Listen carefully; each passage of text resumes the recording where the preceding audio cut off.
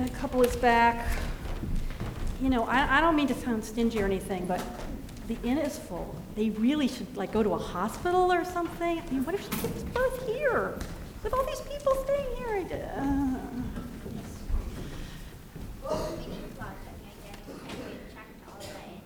You checked every place else. Well, here's the problem. See, this inn is full of people, and we have a policy of no babies. I can see you're going to have a baby with you very soon. And also, everybody here is very tired. They're trying to get their rest, and they would not be very happy to have somebody, in labor in one of the next rooms. So I'm sorry, you're going to have to find someplace else. Maybe the next town can help you. See you some other time. Did I mention if not, then Mary's donkey is welcome to the inn? So now you're threatening me. She's threatening me that he's threatening me that the donkey might bite me. Take your biting donkey and go on your way. I knew they were bad news. What? Can you believe this? Twice she turns him away. I'm really starting to get annoyed. This is not okay. Is that okay? No! No! No! No! No! Easy for you to say you're not in charge of this inn.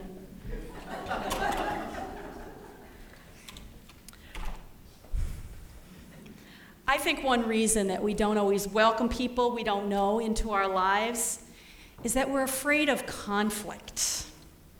We're afraid we're going to disagree with them. We don't know them. Who knows what they're like?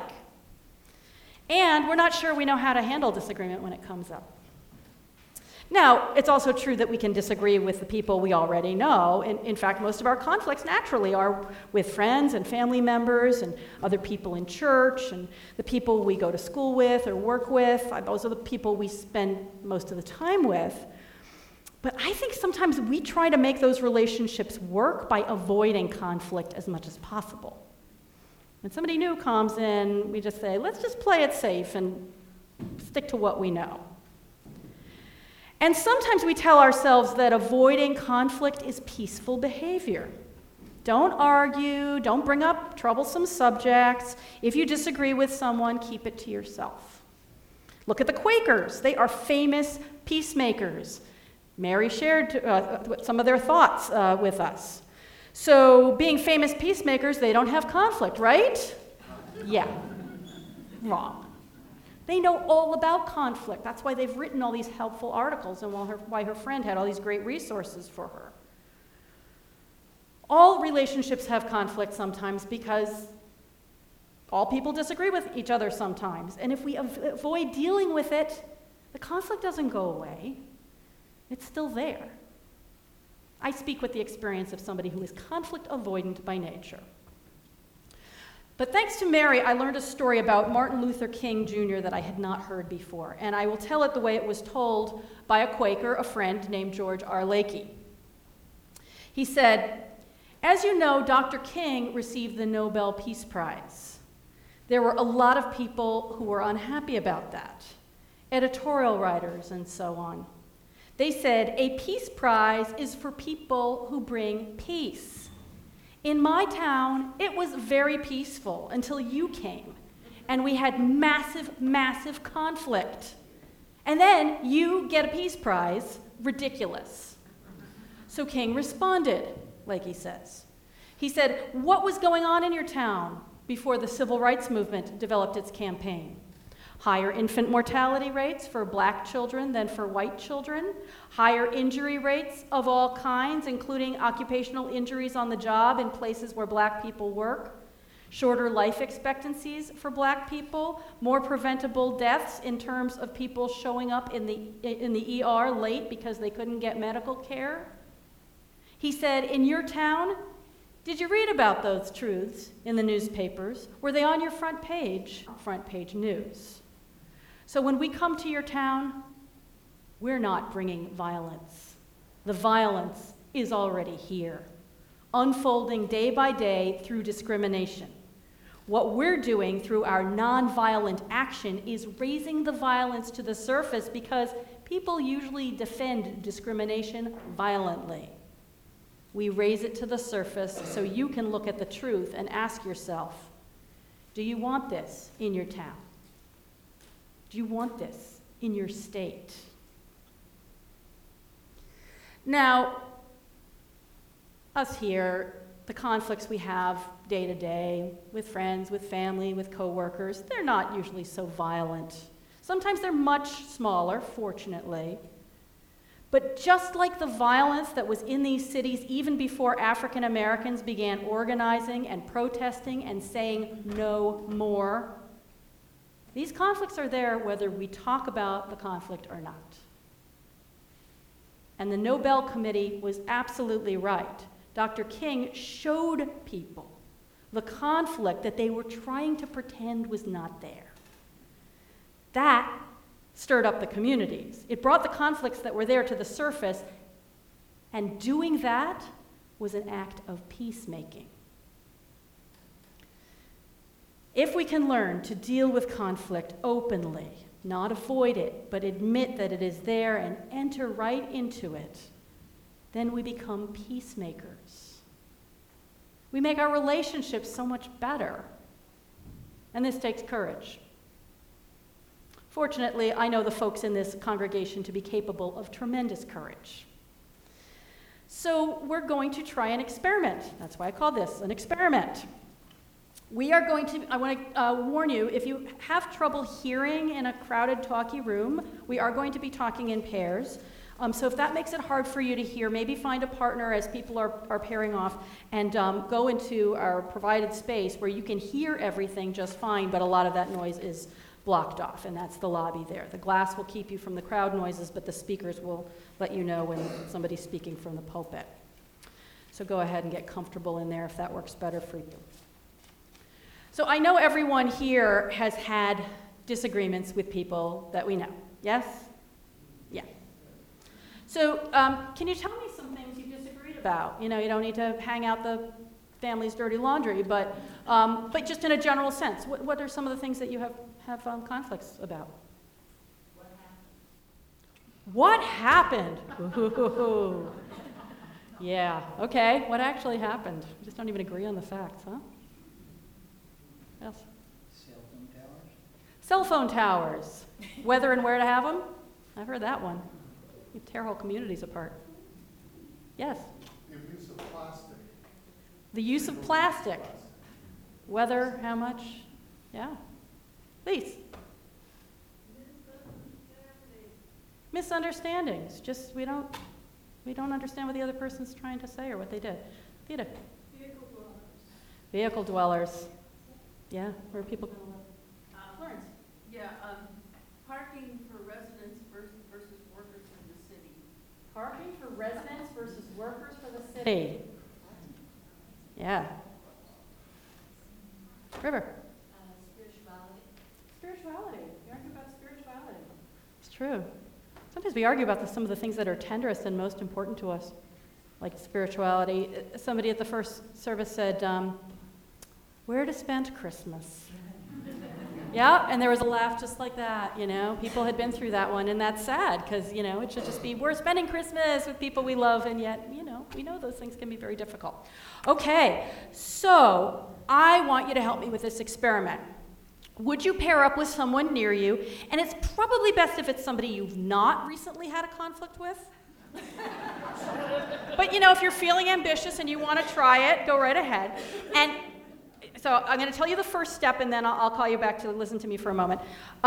Please tell each other about a disagreement you've had with someone else, just very briefly what the topic was, and you'll have time to go into more detail in a minute. So find a person to be in a pair with. Make sure everybody around you has someone to pair up with. As I said, you can go to the lobby if that will help you hear better. And tell the other person about a time you've had a disagreement.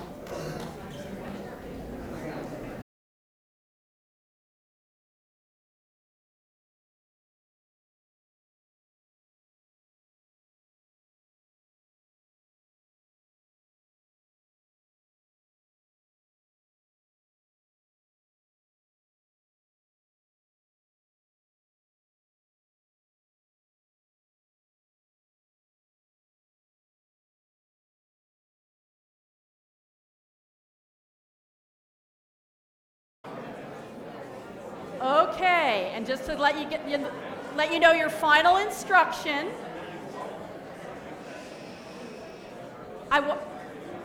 One more instruction, it will not surprise you.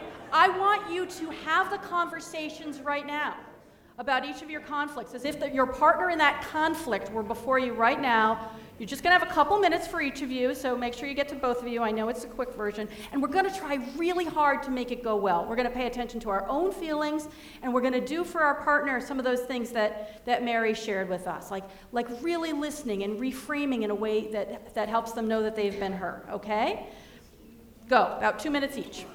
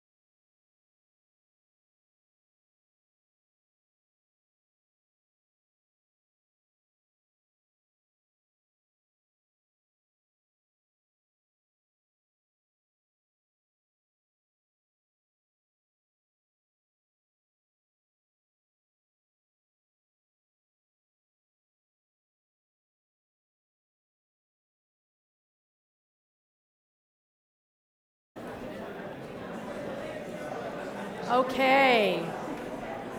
I know you might only just be scratching the surface, and maybe you can help each other with these difficult conversations some more over lunch. But I'd like to collect some thoughts from you all to share with everybody. I have some guesses just looking at the body language and hearing the tone of the conversations. But tell me some things about what happened and how it felt. Call it out and I'll say it for everybody to hear. You got stuck. Uh-huh. Hard. It was just hard to resolve. Hard to think of a way to, easy to talk about what I wanted to say, and hard to think about how I need to listen. But you're still both there. Well done. No bloody noses, and you're hanging in there. No, but you should see that's the other guy. Not the real guy. You should see the real guy. Well, good. I'm glad you were able to take it down a notch, but it was difficult. Thanks for sharing that. Conflict is really hard. Yeah, Dan. I got angry. I got even angrier than my friend who was telling me the problem. You got angry on his behalf at the person you were playing? Well, there we go. That's called empathy. We're developing empathy. Yeah. River. I realized that I get really scared when people are angry with me. And then I just shut up and smooth things over. So anger can lead to the other person being afraid, can lead to them shutting down, and that's the end of the conversation. And you could feel some of that drama playing out, even just playing at it. Yeah, because when I was explaining That just means our time's up for share. I already knew that. Sorry. I just realized I was able to give a reasonable explanation in terms of the conflict on my behalf Mm-hmm. in this situation when I'm not usually able to with family members. Yeah, that's a nice thing about doing it with somebody who's not actually personally involved, right? You got to Say the things you want to say in practice, yeah, without all those feelings coming up the same way. Audrey. I encountered a gentleman at the local library that he was trying to possibly, I don't really want to be talking to you about this because, you just kept pushing my buttons. Use this, use that. And I said, you don't know anything about it. How can you say that? So in your real life conflict, the person kept assuming he knew all about you and he was trying to win you over to a different point of view. Did anything feel different practicing right here? Or it brought you back to that place? Yeah, it ends up both of us had a conflict with someone over abortion. Huh? Interesting. She's saying it's about abortion. Controversial topics, obviously, that's a place we have conflicts with people. Yeah, Byron. It feels great to talk to someone about something you're passionate about and not receive any resistance.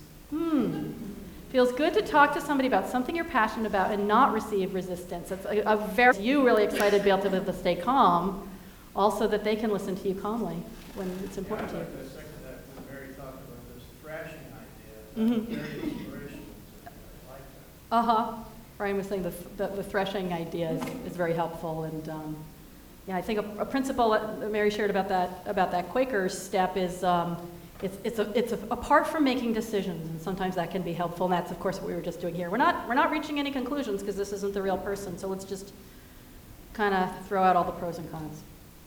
Lois, you get to be the last one. One of the things you're talking about, learning to listen, sometimes is hard if you're hard of hearing. Yes. It is hard to listen if you're hard of hearing. Sometimes it is hard to listen even when you're not hard of hearing.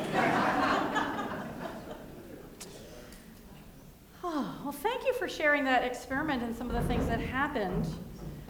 As Reverend Angel Kyoto Williams says, who we heard from in the centering words, I think that if we can be willing to face discomfort and receive it as opportunity for growth and expansion and a commentary about what is now more available to us, rather than what it is that is limiting us and taking something away from us, that in no time at all, we will be a society that enhances the lives of all of our species. Let us hope so. Okay. All right. So, I hear what you're all saying about being able to deal with disagreement, practice it a little bit. I didn't really get to spend any time practicing. I'm not so sure about this.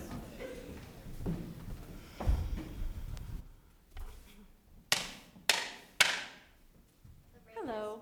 The rain is turning into a thunderstorm, and we really need logic. The rain is turning into a thunderstorm, and they really need logic. Well, I have been thinking about this, and as I said, do the right inn thing. is full, and people here trying to get some rest. We can't just stand by. We have to say something. They're also trying to get in out All of the rain. people. We got to say it. All people are welcome. Excuse me a moment. All people are welcome. All people are welcome. All people are welcome. All people are welcome.